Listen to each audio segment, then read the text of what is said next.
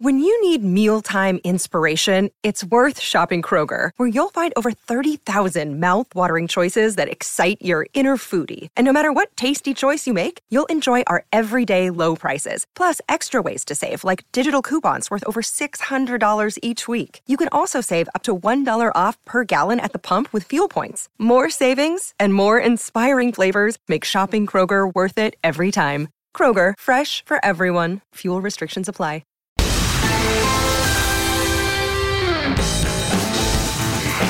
Welcome into the latest edition of ESPN SC. I'm Dan Thomas, joined in the studio today by Ali Moreno and Stevie Nicker. We'll kick things off with the league leaders. 8 points is the lead that Arsenal have at the top of the table, ahead of Manchester City. Hence, love an 8. Great expectations. Arsenal storm clear at the top. Just a handful of some of the headlines in the UK newspapers. There's confirmation of the lead that they have now after that victory against Spurs. City, of course, losing it against United. Let's bring in Don Hutchinson, shall we? Don, Arsenal, blooming heck. Incredible. You asked me about 2 weeks ago what were the chances, and I sat here and said 50-50. I think it's 60-40 in their favour. I think they're absolutely flying. I mean, no surprise when you chat Tottenham. I mean, 7 times this season they've been 2-0 behind. So that script was obviously going to happen. But I tell you what, Arsenal are just passing tests every single week, Dan. Every time they chalk off a win, they're just passing another test and they keep rolling on. Nobody had Arsenal winning the league. We debated whether or not they'd make the top 4. Yep. What's happened? How's this working so well? My goodness. Why don't you ask me what's going wrong? Because there's nothing. Where do you start? You know, I'll tell you, actually, one of the best signings that they've ever made recently, that we all laughed at, most of us anyway, was Ramsdale. Because of the cost, yeah? Because, well, why are you buying Ramsey? Yeah. You've got Leno. Why are you spending 30 million on Ramsdale? Yep. The guy has been absolutely fantastic. And actually, I would play him instead of Pickford for England. He's come up with saves when they've needed it. And they haven't needed it that often. That's how good the back line's been. Again, Saliba. Inspirational since he came back. No question.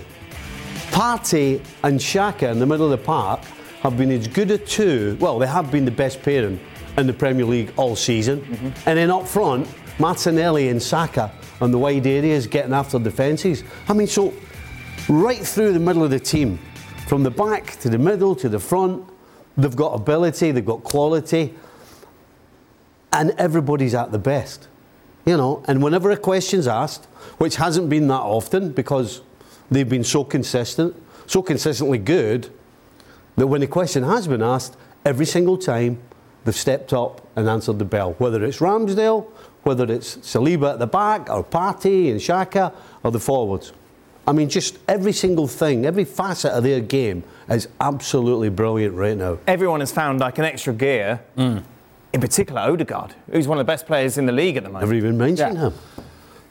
The level of confidence that individually most of these players are going through is incredibly high, and success begets success. And so that confidence is individual, that confidence as a team, but you don't see it better displayed than with Martin Odegaard, who has been a player who has had relative success wherever he's gone. Flashes, that's it. Relative success. You cannot go, hey, this guy has something. Maybe this guy can be something. But you're not thinking that he was going to be what he has been for Arsenal. To the point to where you don't even expect. There's a sense of leadership with Martin Odegaard as well. That it's not just the presence of a guy who, I'm just going to get in between spaces here. I'm going to turn. I'm going to find an assist here or a goal there. No, it's a guy who is getting the ball in high-pressure moments. Give me the ball, I'll find an answer. I'll be able to figure out where the outlet is going to be. I'll be the outlet myself, and I'll transition this team forward. That in itself tells you it's a high level of confidence, but now, because you're winning games, because you're excited to show up, that allows you a certain level of freedom that you're seeing with Odegaard, but you're seeing with a lot of players in Arsenal. This team has to be a whole lot of fun to show up for training, and that's what you want as a professional, that you show up for training knowing with certainty that your best is not only going to compete, but more times than not, it's going to win. We've seen Klopp do it. We've seen, obviously, Guardiola do it as well. And what's impressed with Arteta, Don, is that he's made these players better. Yeah, couldn't agree more. I was thinking that when the team graphic come up there and someone in Granit Xhaka that I think we all thought was probably done at Arsenal. 18 months ago, or if not a little bit longer. The tantrums, throwing the armband, having to go at the Arsenal fans, getting sent off 3 or 4 times a season. He was a little bit of a loose cannon at times, but he's come in, the manager, and he's got an arm around him. He's told him. He took the captaincy off him, and he's given it to Ødegaard, which is just a genius stroke, because sometimes every individual, Dan, football player takes a little bit of time to mature, and I think Ødegaard's that. He obviously went to Real Madrid, at a massive club, when he was 16. Then he went to Sociedad and done quite well. Then he actually didn't quite get in Arsenal's first team when he first came and signed, but he's matured really well. But you're right, I think it's the players that Mikel Arteta has improved. I bang on about Newcastle and Eddie Howe, the job that he's done and how many players he's improved. He's starting to do it now, even without Jesus as well.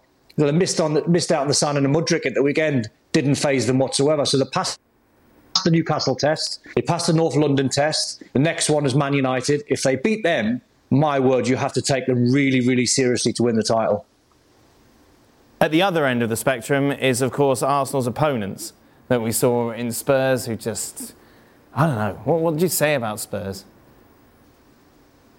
They're an above-average football team who don't get out of the players they have what they should, in my opinion. Because every now and again, we'll see periods of play where they look fantastic, particularly going forward. But then, whose fault is that? Is that Conte or the players? I would have to suggest it's both. You know, Conte has to take... You know, we've just sat here and talked about Arsenal, how the manager has got the best out of the players. Well, you can't say that about Conte. So he has to take some criticism for that. But the players as well. You know, as I said, you look at it on paper, they got ability all around the team. But it doesn't perform consistently enough, well, to challenge for the title. It seems like it's always going to be a team that's challenging for a top 4, as opposed to the title. And the frustrating thing, if I was a Spurs fan, Don, is that you're not even being entertained. Well, Jose had the same sort of methods when he was the manager, and the players and the fans got on board when he was winning. But as soon as you start losing games, it's negative, and then the fans just lose interest. Everyone gets a little bit doom and gloom. It's a carbon copy with Antonio Conte. The question I would ask, because is it the players, is it the manager? You can go behind, Dan, in a game 2-0, and you might have it once or twice. To go behind 7 times by the scoreline of 2-0 this season, that suggests to me that the manager's not that inspiring in his team talk. Because he can't be setting these players up to go, do you know what, let's go behind, because we're really good when we go behind, and we normally come back and win. So his team talks, I'm thinking, when I listen to him after the game, he's always a little bit moody, and there's always like a little agenda. Fair play to him at the weekend. I thought he'd go in heavy, but he didn't. He tried to protect the players. But I wonder what the players are thinking half an hour, 20 minutes, 15 minutes, 5 minutes before kickoff. When he's not inspiring his team. Why do you need a team? It's a North London derby. You're against a team that's top of the table. Why do you need a team talk? Why do I need a manager to motivate me? Surely you should have that within yourself as a player. Absolutely, correct. And some of them probably haven't. But at the same time, Dan, I keep going back to, they've gone behind by 2 goals 7 times. So it must be on the manager. The manager must not be inspiring this team to go out in the first 5, 10, 15 minutes. You're right. North London derby doesn't need a team talk. Make sure you get on the front foot. Make sure you put your tackles in. Make sure you compete.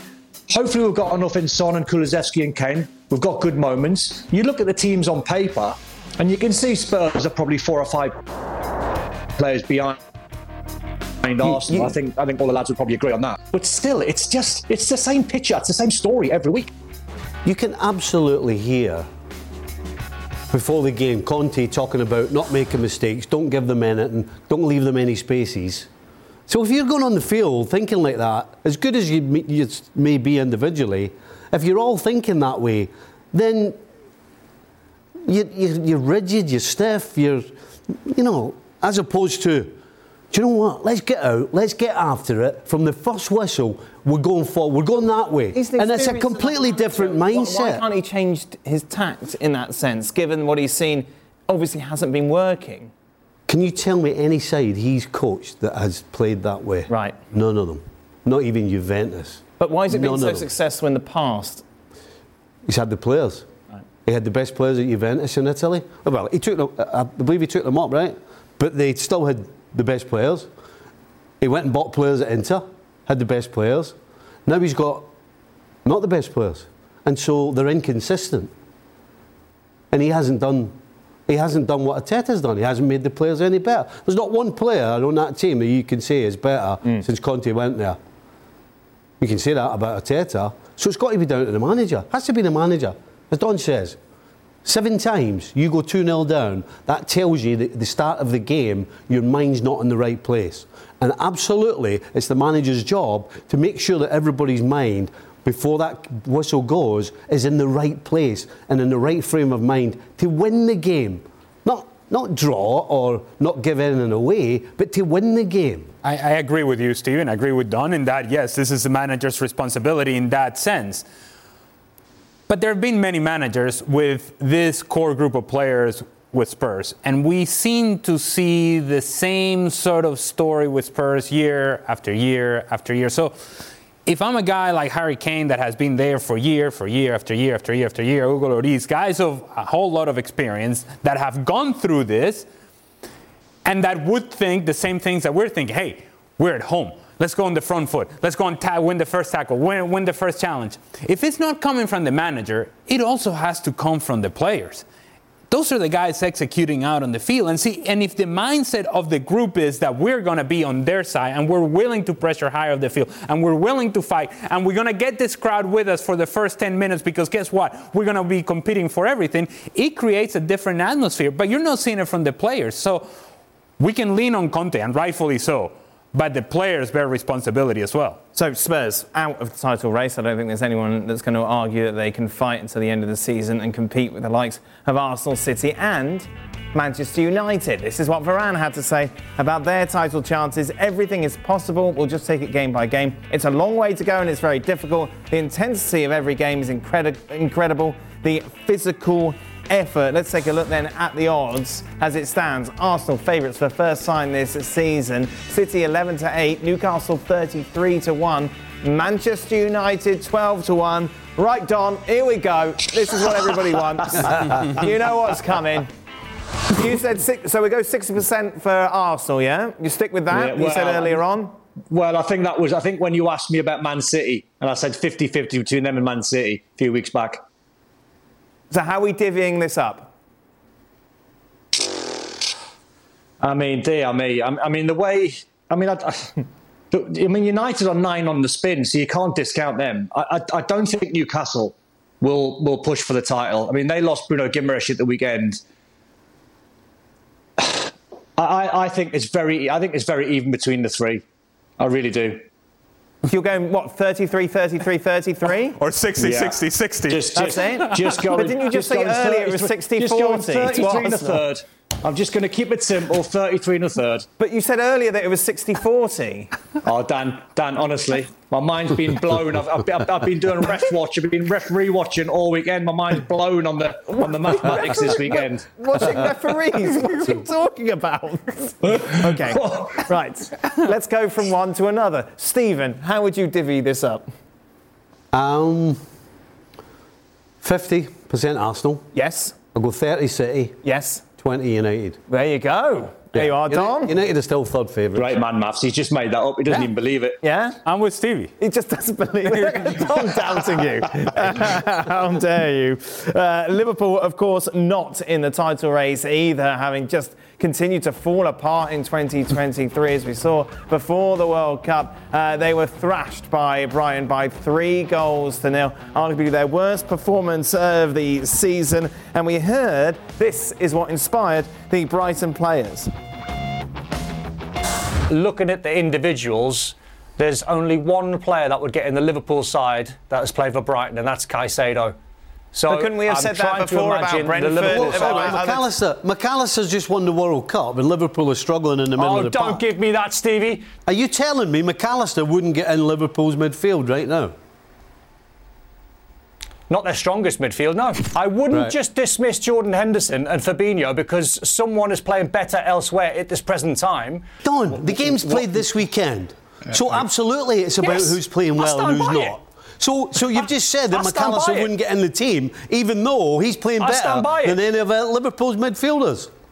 Don't make a lot of sense. I stand by it. Get your money moving. on a McAllister winner this weekend.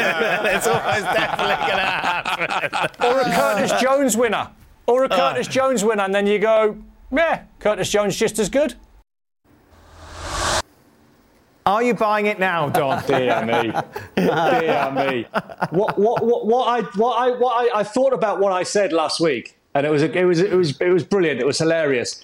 And what I meant to say was the profile of player of McAllister does not suit Liverpool. I.e., they've got the diminutive players, they've got Carvalho, they've got Harvey Elliott, they've got Curtis Jones. What they needed was the Caicedo skill and muscle.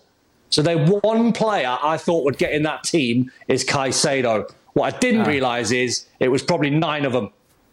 Well, yes, Don, as you can imagine, obviously I put out the extra time tweet earlier today. So many questions that pretty much had the same theme, similar to this one. Don, how many Liverpool midfielders can make it into the Brighton midfield? None. I mean, I don't know where Jurgen Klopp will come up with the idea of playing Thiago as a 10. I mean, he changed and went with a 2 in midfield and tried to play him at the top in a 10, and that never worked. So, listen, as it stands, I've got no defence, Dan. I didn't see it coming. Do you know?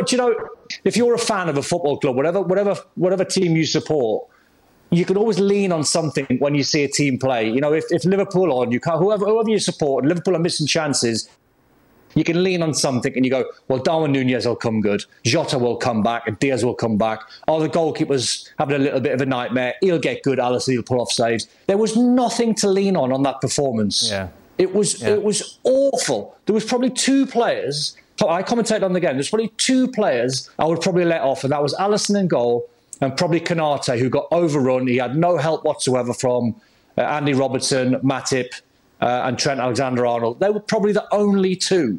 The rest of them were like non-existent. It was the poorest Liverpool performance I've seen in many a year. It's a good point. There were no positives whatsoever that you could take from this 90-minute performance. No, not at all. No. And I actually did the ratings for that Liverpool team. Yes, I was here. And actually, Don.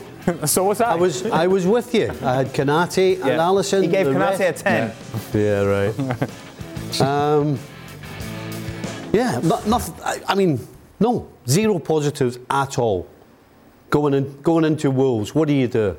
Right. And it begs the question, right? We're always talking about coaches. Is it how a coach coaches his side to play, or do you coach the team with the players you have? Right. So what is Klopp trying to get out of Liverpool something that they don't have, because he keeps playing the same way? And how long? Somehow it's going to work. Well, it doesn't. Liverpool have shown from the start of the season that playing the way they are doesn't work, and it looks like the players he has available don't fit the system. And if the players don't fit the system, then it's never going to work. Let's talk top 4 then. Let's take a look at the odds as to who is going to finish in the Champions League places. Obviously, City and Arsenal, United, you could argue, are fine now. Newcastle are 5 points clear of Spurs, who have played the same amount of games as Newcastle. United, City and Arsenal have a game in hand on them. Who finishes higher, Don? Liverpool or Chelsea? They're both on 28 points at the moment. Well, we'll find out after the Liverpool-Chelsea next game at Anfield. But listen, it's the top 4, I think, is going to be as it is. I probably have Man United finishing above Newcastle, but that's the top 4. I don't see how Liverpool, the form they're in, and the form that Chelsea are in, how they're going to close a 10-point gap. Who have you got? Liverpool or Chelsea? Who's finishing higher? That's a tough... Right now, we'd have to see Chelsea. Because of the acquisitions they've made? Well, because of the acquisitions they've made, and also they don't lose. They're not losing as many goals as Liverpool. Right. So that means that with what they've got going forward, they could hit some form, and somebody could catch fire. And that's about it. It's hard to see Liverpool winning a game right now, the way they're performing. So I'm going with Chelsea. Jurgen Klopp must have watched our show on the weekend, because you asked, you begged, you pleaded. Let's go back to basics. Yeah. And that's exactly what Jurgen Klopp said, that we're going to go back to basics. Now, the question to him would be, what are the basics right now for Liverpool? But you can actually make that same question and that same argument with Chelsea. What are the basics at Chelsea? I'm going to go with Liverpool simply because I trust this team more so than I do Chelsea. And I trust the manager much more so than I do Chelsea. And so I'm going to go with Jurgen Klopp. I'm going to believe that he is going to get this team to somehow play better defensively to compete, which I think is something that Liverpool hasn't been doing for a while, competing, actually closing the ball down, which is about physical effort, and he hasn't quite been there as a group for Liverpool. I think he's going to get that right because he has to, because those are the expectations of the club. Liverpool will be better than Chelsea. A lot more reflections on what not only happened in the Premier League, but of course a huge weekend in Italy as well on the latest edition of the Gav and Jules podcast. Yeah, get in that little seat now, Jules. Be sure to check it out. Table. Stevie mentioned it, of course, FA Cup action tomorrow. Full replays for you, including Wolves against Liverpool. We'll be here in studio for that game. Coverage starts at 2:15 Eastern. Be sure to join us.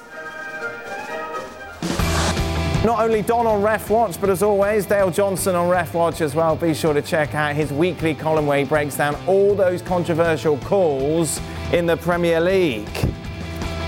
There is one, of course, big talking point from the weekend when it comes to controversial decisions, and that is the United equaliser. This is what former Premier League referee Keith Hackett had to say. There's no doubt Marcus Rashford is offside. He has impacted on play and he's interfering with an opponent. If we do not call that offside, then the offside law is an arse. The authorities will put up a defence of referee Stuart Atwell and argue that Rashford did not interfere with play, but it is rubbish. This is the decision you cannot justify. They'll argue that he has to touch the ball to be active. The law is awful and requires a complete rewrite.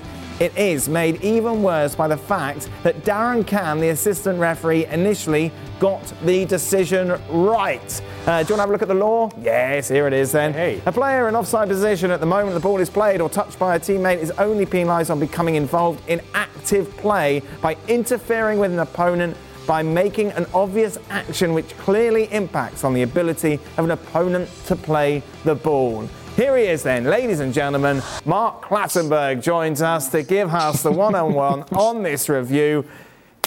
Should it have stood, Mark? It depends how you interpret the law again.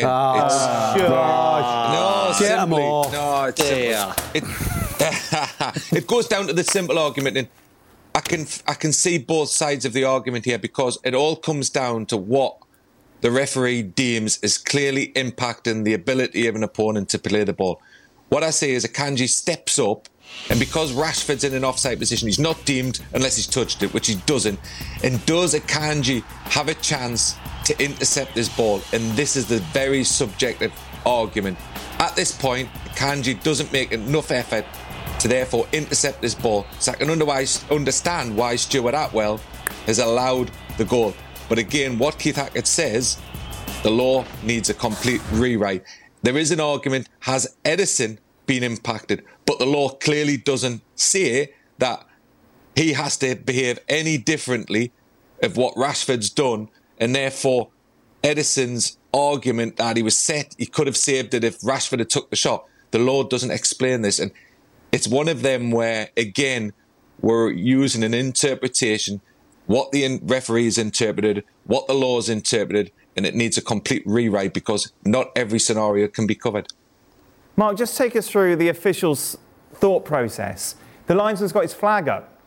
That's your out. Yeah. You don't need to worry about why even look into it, why even think about overturning it, because you know the hoo-ha it's going to cause. I don't think anyone would have said anything about it if the goal was disallowed and we just got on with things. Why interfere? Why get involved? I think if the flag had initially went up from Darren Cann, but they're now told to delay the flag till the outcome because of how VAR is operated. Many years ago, the flag would have went up, everybody would have accepted it and moved on. The problem what you've got from Darren Cann, he sees a different angle to what Stuart Atwell sees on the field of play. Darren Cann, the assistant, has a side-on view. He wouldn't have seen the distance between Akanji and Marcus Rashford, and therefore he's interpreted that the defender had a clear chance to play the ball. However, Stuart Atwell's angle says that there was enough distance between the two players, and therefore, as Rashford doesn't touch the ball, Akanji doesn't have any chance and any ability to play the ball. So under the laws of the game, Stuart Atwell has a right to actually allow the goal. Does he give this goal at the Etihad? Probably not. Probably not. Yeah. No, it's one of. Yeah. I think it comes down. It all comes down to the way the law is written, and unless you have every scenario covered within the law, it's not going to satisfy everybody. I can understand why Manchester City are upset and why Man United. But if it happened the other way, I think Man United would be upset with it. Would you like to shout, Stephen? I'm surprised. I'm surprised that Mark isn't turning around and saying, "Look, it's not a goal, but this is why it was given." It doesn't. I'm not getting that vibe from Mark. I'm not getting it. No. You know. And again, I don't blame the referee, because the way the game's set up now, the way I see it, is that it's on the VAR. They're told not to stop because maybe the linesman got it wrong, and he's told to let them put it in the back of the net because maybe he's not seen or he's not seen something that he should have. Then it's on the VAR. So there's no excuse. There's no excuse. And some things, since the game started and will continue to happen, is you got two types of referees. You got a referee who understands the game, who knows the rules of the game and uses the laws, I beg your pardon, in order to keep the game flowing and do the right thing and make it fair. Then you've got the other referee who knows the ball's round, he knows there should be a net in the back of the goal, he knows all these stupid laws that if the ball cannons off somebody's backside 3 times, they do all that, but they don't understand the game. And that guy somehow found himself in the VAR chair at the weekend.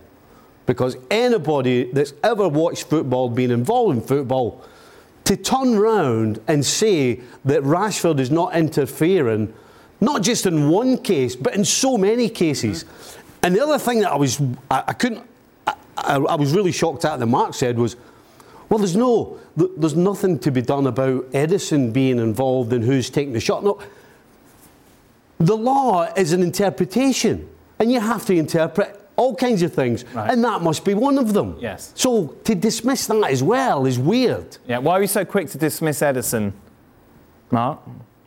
Because it all goes down to, has Edison have a chance to play the ball? Can Edison come and play the ball? That's the only part of the law that covers Edison, or line of vision. Well, it's not line of vision in this case because he clearly sees the shot coming in. So at that time, the law doesn't allow the choice of Edison coming out and acting, how the goalkeeper acts to one player taking the shot or the other, because Rashford... That's kind of answering my question when I said about two different types of referees. One that understands the game and one that's just got a book of laws stuck on his face. That's what that is. Oh. Yeah, I agree. Don. I agree, Steve. I agree. No, you can't agree now. Too late, Mark. Too late. No, I understand what I understand what Stevie's saying, because Stevie's saying there's two types of referees. One that understands the game, because not understanding the laws of the game, because the laws of the game are written there. It's what we understand in the game. And I believe what Stevie's right. I think as a referee, I always think that this should be given as an offside, because what Rashford does, he interferes completely with the way Manchester City defend. However, the way the law is written, unfortunately, covers a goal. How are you, Don?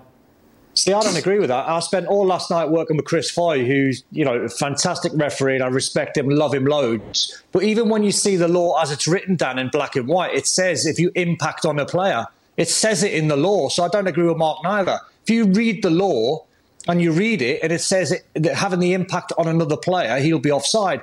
Well, maybe take Kyle Walker out of the equation. I'm not sure if Kyle Walker was impacted.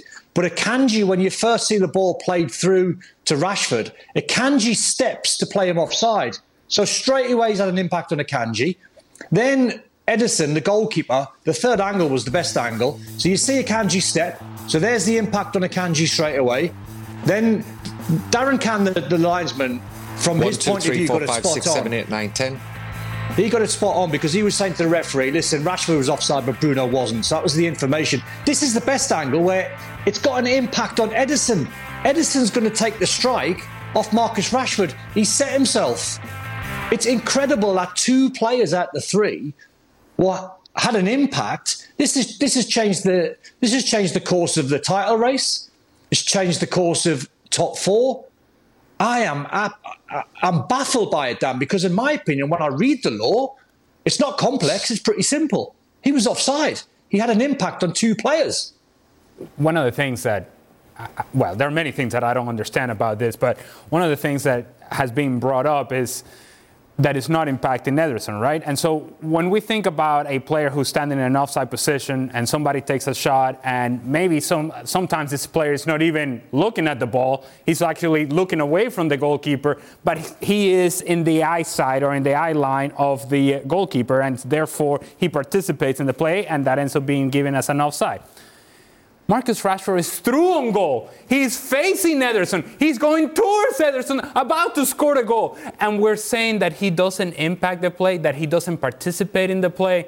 That doesn't make any sense whatsoever. I think we have pretty much covered all the bases on this argument. As we move on to some of the other controversial calls that we saw this weekend, let's start off. A couple of Geordies on the show, so we know what's going to happen here. Should this have been a penalty? Obviously, it wasn't given initially, the Dan Burn one, and in the end, it wasn't given because Kieran Trippier then would concede the penalty in the box that we'll just see coming up here, moments after the opportunity that Dan Burn denied. There it is. And then VAR would tell the referee to go to the monitor. He would see that and he would give a penalty. We're happy with that penalty decision? Absolutely. Yes. 100% a penalty. Yeah. No. Was that Don? Here we go. I can't even wait to hear that. Whoa! Did you But why is guys it not not a see penalty? Did you not see the step over from Bobby Cordova-Reid as he tried the trick? He stepped on Kieran Trippier's ankle. He stepped on his ankle before Trippier fouled him. So it should never have been a penalty.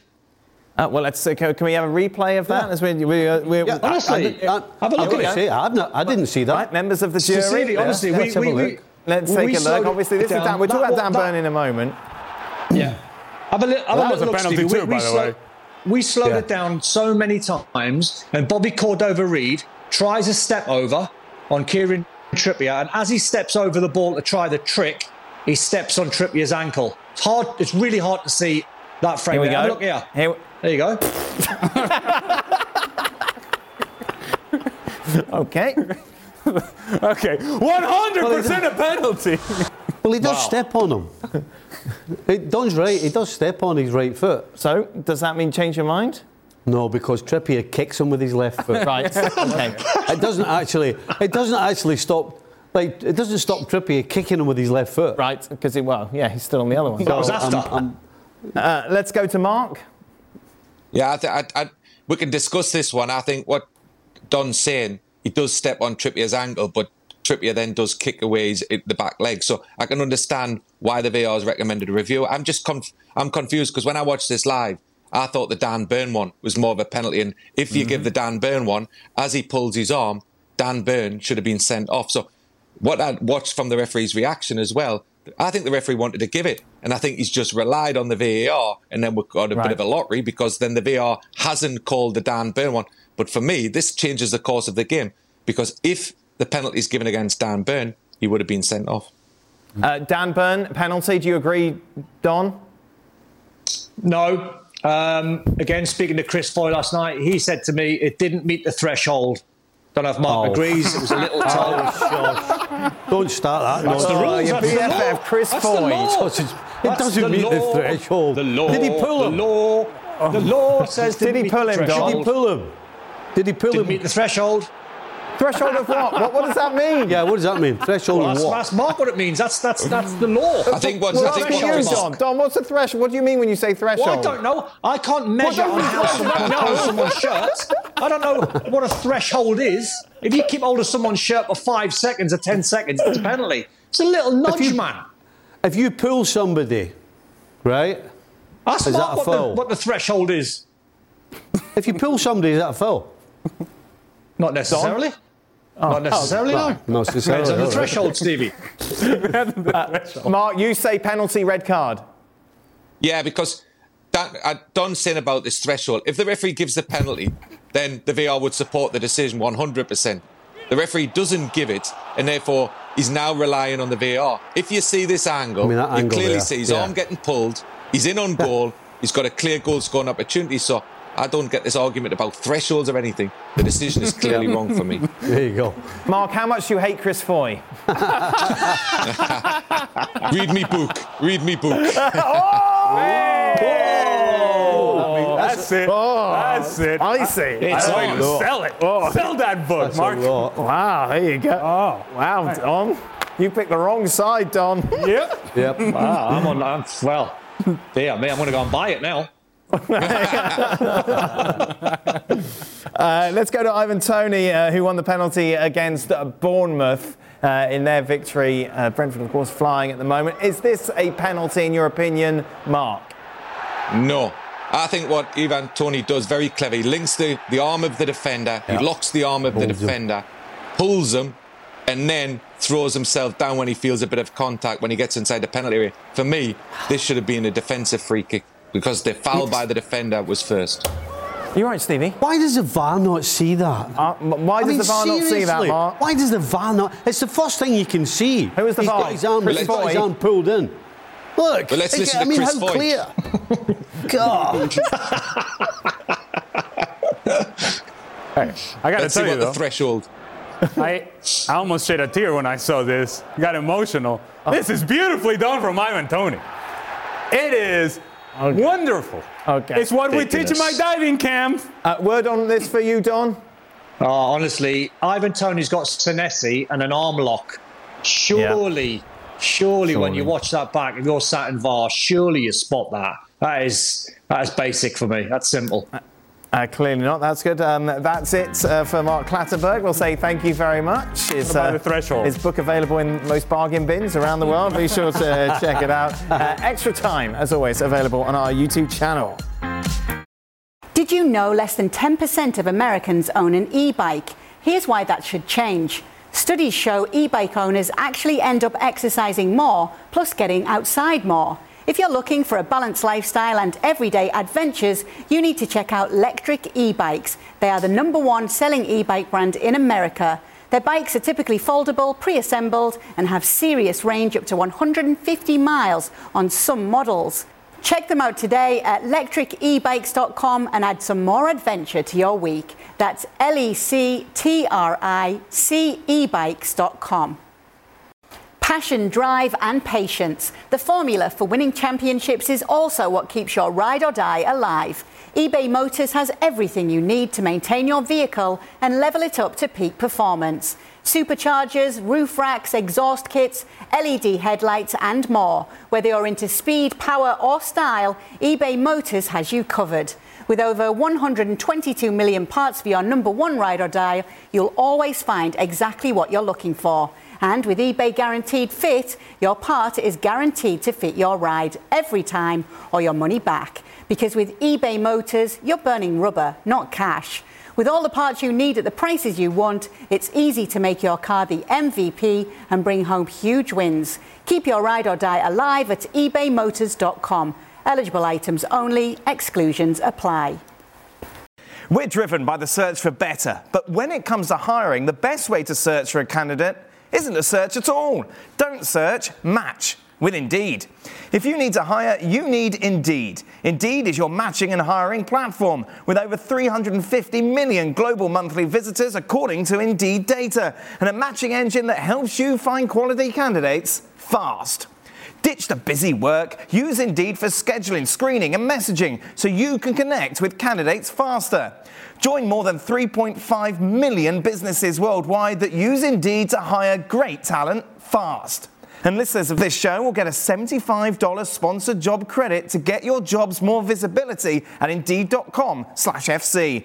Just go to Indeed.com/FC right now and support our show by saying you heard about Indeed on the podcast. Indeed.com/FC, terms and conditions apply. Need to hire? You need Indeed. The Classico. The world looks in.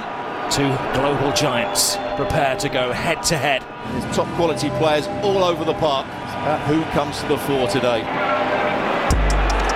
Lewandowski. Gavi gives Barcelona the lead. He is the wonder kid of Barcelona.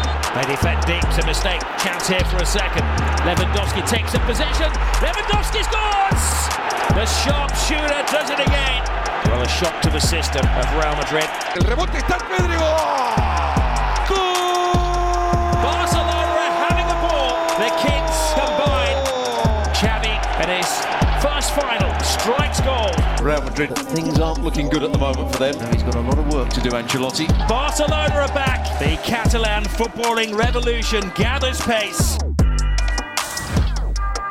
A brilliant performance from Barcelona. The front page of Marca going for super menios, super thrashing.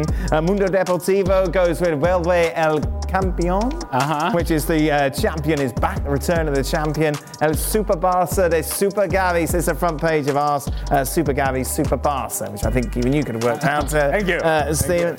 This was the best version of Barcelona we've seen in a very long time, Ali. And just for accuracy, Super Meneo, which is a super baile, which then means it's like Barcelona, we're dancing around. Yeah, I was going to say that. I just didn't want to take up too much time. Okay, all right. Just making sure we got it out there clearly. Yes, it was on different levels. When you see Gavi and Pedri playing at this level, when they are able to combine in the manner in which they did, the pressure that Barcelona were able to put on Real Madrid, pressure, counter pressure, creating turnovers, and from the turnovers right away you're scoring goals. When Barcelona were at their very best with Pep Guardiola is something that they did very well, naturally did very well, that even when they turned the ball over, they were able to regain possession right away. And then the transitions going forward that we saw from Barcelona, sometimes they were sitting back and waiting for that moment in which they could win the ball, and once they won it, now they're going forward and they're committing those numbers forward with speed, which we don't always see from Barcelona. Sometimes they fall in love with the possession, sometimes they fall in love with passing the ball sideways and back, but when there was a chance to get forward, they did so quickly.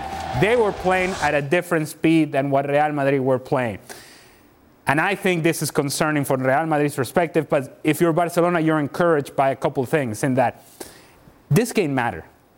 Whatever you may think of the Supercopa and the importance of the trophy, I'm talking about the game, that it was a final, that a trophy was at play, and you're playing against Real Madrid. You, as Barcelona, this group, haven't always been successful in that sort of scenario, and they were here. They outplayed Real Madrid, they deserve to win, and I think it sends a very, very powerful message to Real Madrid, of course, but it sends a powerful message to Barcelona in that we can win games like this. We haven't been able to do so with consistency under Xavi, but we proved to ourselves that we can win games like this when it matters. I think this is an important step forward for Barcelona and certainly for Xavi as well. Gavi and Pedri are not normal. Mm-hmm. They're just not normal. 18 and 20. Absolutely not normal. Normally what happens with most teams, particularly the best teams, is you get young players and they come in and they mature. And then when they're a little older, 23, 24, when you get to big games and big finals, then they start producing. Mm-hmm. These two are doing it right now. These two are in the middle of all the important plays and all the important things that happen for Barcelona in such a big game. They are front centre, right in the middle of it, and putting the ball in the back of the net. I mean, they're not normal. You famously said, obviously, you would disown your own son to adopt Pedri, Ali. I didn't quite use those terms. That okay? That's what I read between the lines. Okay. Gavi or Pedri now is a real conversation that maybe we weren't having even at the start of the season. Well, what you like about Gavi is there is a certain nastiness about him. Yeah. There's a chip on the shoulder. There's a bite. It's obviously a kid that has always been told you're too small to play. Nah, you're too little. Yes, I can relate. Well, I know full well that you can relate. It's just a guy who's I look at him as a guy who's always had to fight to be in the position that he is in. And he's not going to let go of this opportunity. He's going to hang tight to this opportunity. Pedri, on the other hand, is much more of a fluid player, much more of a guy who the touches are silky, effortless at times in how he's able to get away from people. The balance of the two, the combination of the two is what makes Barcelona really interesting for the next decade if you're able to keep both players. As for Xavi and the decision that he made yesterday, in that I'm going to have Gavi on the field. I'm obviously going to have Pedri on the field. Yeah. I'm going to have Busquets on the field, but Busquets needs help. So I'm going to have De Jong as well. So we're not going to go with 3 strikers. We're going to go with either Gavi or Pedri, who'll be on the left-hand side, and they're going to tuck inside, and we're going to have a 4th midfielder. And that, in some ways, is to be able to press higher up the field with more energy, but also to protect Sergio Busquets. You have the activity of Frenkie de Jong, and Busquets can still give you the transition as an outlet when you're playing the ball from the back. He can still find a pass. He just can't defend. Now you protect him, allow Gavi and Pedri to do the run in front of you, and of course you have Dembele, who I've been critical of Ousmane Dembele, and while yesterday he missed a couple of chances, I also saw things from Dembele that I think are very encouraging from Barcelona's perspective. Sliding challenge in the middle of midfield, winning the ball back, playing with intensity. You get all of that, and on top of that, you got Lewandowski scoring goals. It is why you get excited about Barcelona and why it is so disappointing when they're not able to deliver this with consistency. This is Barca's first trophy without Lionel Messi since 1999.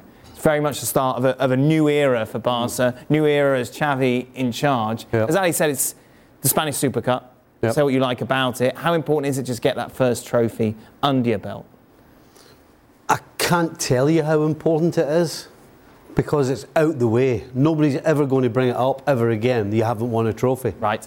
And as far as confidence is concerned, again, it comes down to you know you've done it.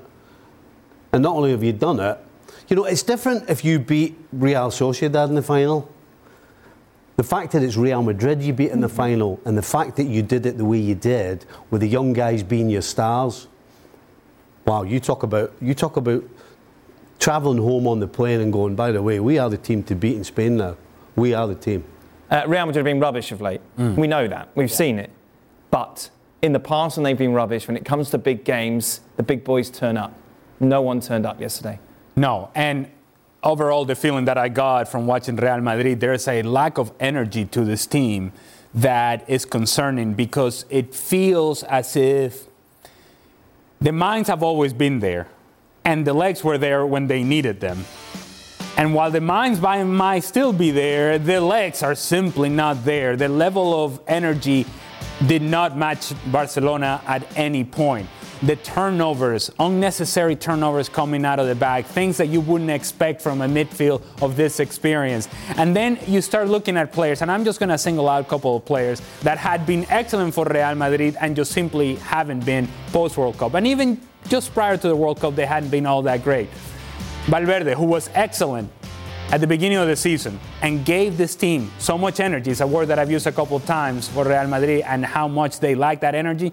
You don't see the back and forth that he was giving you in the early part of the season. You don't see the guy who's able to cover over there on the right-hand side, but then tuck towards the middle and be able to help out Modric and Kroos. You're not seeing that from him. You're also not seeing the impact that he has on the game. And maybe it's just tired legs, maybe it's tired minds, maybe it's the World Cup catching up with him. Whatever the case may be, it's just not happening right now for Federico Valverde. I'm going to give him an excuse. I'm going to give him a pass. But the guy that I'm going to single out the most, I'm going to say, because it's symptomatic of what Real Madrid are right now, is Vini Jr. I don't know what his deal is, but I can tell you right now he's more concerned about arguing, about drawing fouls, about diving, about all the other things that have nothing to do with him being an impactful player. What I love about Vini Jr. is that when he gets the ball, he goes and tests the defender right away. 1v1 situation. I can run past you. I'm going to create something. Now it's a step over, here, this, that, and the other. Nothing productive in the end of it. And he's just essentially attracting attention, turning the ball over. And I'm okay if he turns the ball over as long as he gets back and defend. He's not doing that either. All he's doing is from his knees complaining about a foul that was never there and walks back. You're seeing that too much from him. And I think it's about that time for Ancelotti to make some decisions and just give a little reminder to Vini Jr. that he is not a no-doubter starter. That he's not just a guy that can just show up and not do the work that he's required. If you need to sit on the bench with me here for a little while so that you can get an appreciation of what the effort that is required to be out there, we're going to go ahead and do that. Carlo Ancelotti is going to have to make some changes just to shake this team a little bit. I think they're a little too comfortable. It's a little bit Liverpool-esque, and you just feel that everyone is out of form at the moment. Everyone seems to be dragging each other down. Yeah, I don't... You know, the Vinicius one's a little bit of the superstar thing that has to be... Yeah. They have to file the edges down. Yeah, but if anyone can do that, Ancelotti can. Yeah, exactly. You can't really blame Vinny Jr. because he's all of a sudden gone from the guy who supposedly nobody should pass the ball to being a world superstar. And everybody takes time to adjust to that. And once he adjusts and realises that the reason he got there is because he was doing all that stuff as well as all the good stuff on the other side. The other thing as well is when you're dealing with players 30 plus, sometimes you turn up and it's not there. The legs aren't there. And you're looking at Kroos and you're looking at Modric. And again, Valverde's again in a situation of all of a sudden he's burst on the scene. He's been fantastic. It seems like he's a really important player for Real Madrid. But he, again, is going to fall into the same bracket as Vinny a little, where there has to be a level and off of what he does every single time he steps on the field. To be so good for 4 or 5 months and then go to the World Cup takes maturity. Maybe he's not quite matured yet. So when you put all these things together on the field against a side like Barcelona, who seemingly play at the best, then you're going to look very, very average. So, yes, you should be concerned, but at the same time, there are things that can be ironed out, right, as opposed to, you mentioned in Liverpool, yes, who really are just in a shambles. Liverpool, Real Madrid, of course, in the Champions League next month. Yeah. Not what Real Madrid needed either. Coming up this week, Copa del Rey, away against Villarreal. Not an easy place to go, of course, we know. For Barca, Lesia, they're away against Quetta. Both of those games live on Thursday on a reminder, ESPN. Real Madrid lost to Villarreal at Villarreal last weekend. Yes, they did. They did, Ali, yes. Hi, this is ESPN's Mike Greenberg, and ESPN Bet is ready to take you through all the biggest sports moments this spring. The official sports book of ESPN has exclusive offers and markets from Scott Van Pelt, Stephen A. Smith, and me. From the playoff intensity to finally getting out to the ballpark, there's no better time for sports fans. Sign up today, and new users get $100 in bonus bets for making any sportsbook bet. Download ESPN Bet today. What a play. Must be 21 plus and present in select states. Gambling problem? Call 1-800-GAMBLER. Terms and conditions apply. See app for details. Now, let's talk about the play of the week. The pressure to follow up Hypnotic and Cognac, weighing heavy on the team. Hypnotic was in the cup, blue, and ready for the play. And boom! Añejo Tequila came in with a smooth assist to Hypnotic's tropical fruit finish. Shaken, strained, poured. It was green and good! The playmaking splash shifted the tempo. Another great cocktail from the Hypnotic team. Every season is Hypnotic and Tequila season. Hypnotic Liqueur, Bardstown, Kentucky, 17% alcohol by volume. Hypnotic reminds you to think wisely, drink wisely. Tired of ads interrupting your favorite sports podcasts? Good news! Ad-free listening is available on Amazon Music, included with your Prime membership. Amazon Music offers the most ad-free top podcasts. Enjoy shows like First Take, Pardon the Interruption, and The Low Post, available ad-free and uninterrupted. To start listening, download the Amazon Music app or go to amazon.com/ESPNpods. That's amazon.com/ESPNpods to catch up on the latest episodes without the ads. That's it. That brings us to the end of today's show. Thank you very much for watching. Stay tuned, though. Don is back, Ali and Stevie as well, for Extra Time.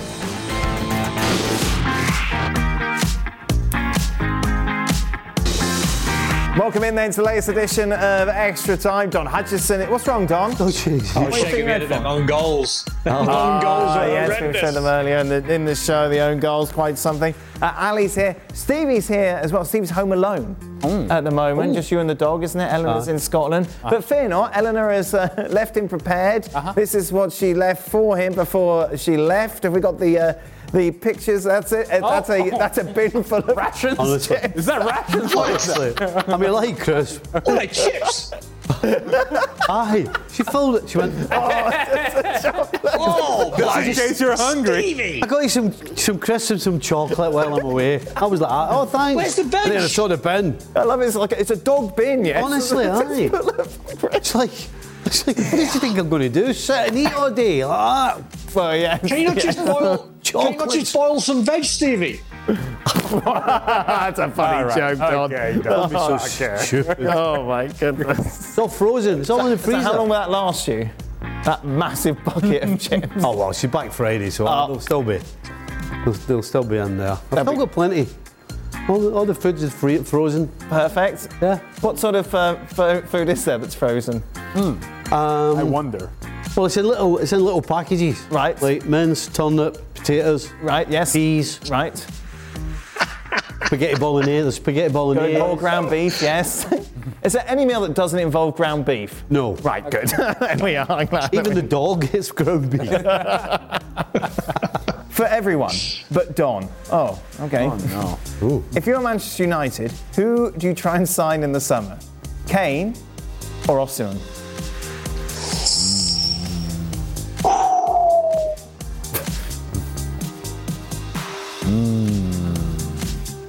I mean, it's right. Number one. Right.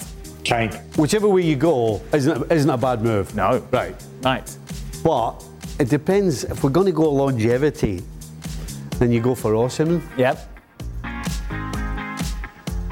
It's probably going to cost you as much for Kane as it would for Osimhen as well. Okay. So I would err on the side of Osimhen. I would go with Osimhen. Okay. Just because he's going to be around for the next 8 seasons? Yeah. Ali? I would err on the side of the guy that I know is going to score goals in the Premier League. Oh. And that is Harry Kane. Wow. So we go to the biggest Osimhen lover ever for the tiebreaker. Harry Kane. Hey! In all seriousness, I think honestly, I think so. You know how much I love Osimhen. I think he's amazing. But I just think Harry Kane does it down in the Premier League. You've got. There's no. He said the other day Osimhen was the best number 9 on the planet. He is. But Harry Kane doesn't have to acclimatise. He doesn't have to acclimatise, Stevie. He'd walk into Man United banging 30 goals a season. Guaranteed. That was I'm not arguing he wouldn't score goals. I just Don, you were a captain back in the day. Whenever Maguire comes into the game, Bruno has to hand over the armband to him. If you were in his shoes, wouldn't that be awkward? When would there be the right time to make Bruno club captain? It would be awkward, actually. If Bruno's giving Maguire the captain's armband for 5-10 minutes of a game when they're hanging on or when they're winning comfortably and the manager's making changes, it makes you feel like a bit of a spare part. Fans out there don't really get how players are feeling inside, and maybe it's a little bit selfishness, maybe it's a little bit, not an ego as in having like a massive head and an ego thing, but just because you're a pro. I've come on in games when we've been winning 2 or 3-0 when I've been a sub, and I'd literally 2 or 3 minutes of a game, and I felt horrendous after a game. All the lads are in the dressing room celebrating, what a win, music's on, and I'm sitting there moody, which I was never moody.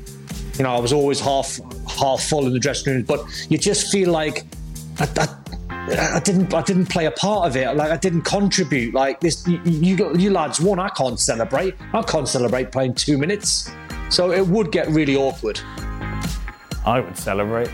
Definitely, I would milk that.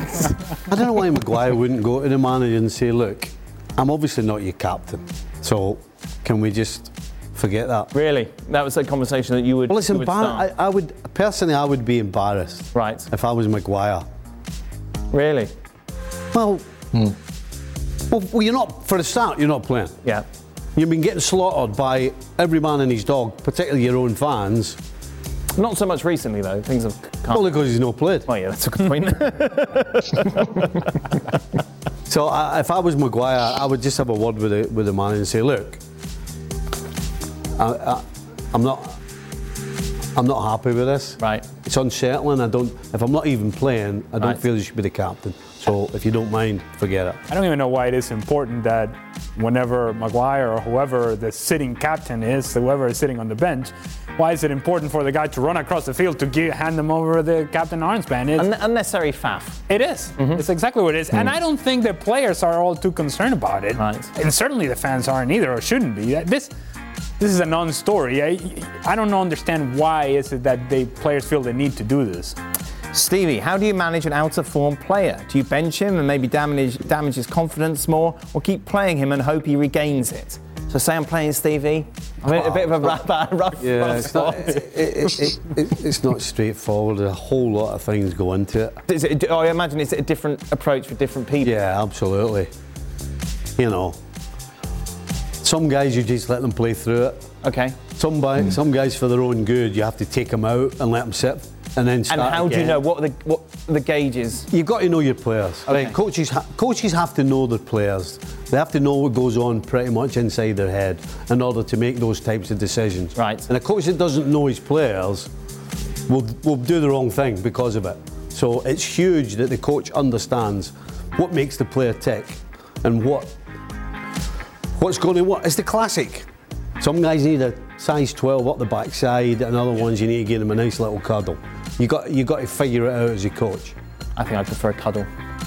Yeah, you would. Well, you know, I always got the sense that there were times in which coaches that needed to make tough decisions, when somebody got injured, it was almost a blessing in disguise. It's like, right, that was a let off. Didn't have to take this guy off. Right. Wow, you know, you're injured. What can I tell you? One of the, I think, determining factors is that the guy who gets an opportunity coming off the bench for 25, 30 minutes, whatever, if that guy is looking like he can have an impact, that he can help you win games, he comes in, scores a goal, he comes in and plays well, that starts making the decision and the discussion a whole lot easier than it would have been otherwise. Because if you don't trust the guy that is coming off the bench, then you're grinding with whoever you got out there, even though he may be struggling. It's great when that happens, you know. When someone gets injured? Well, no. No, when you're kind of toying with pulling somebody because they're not, and then on the Thursday or the Wednesday, something like that, they end up picking up something, and you go back in the coach's room and go,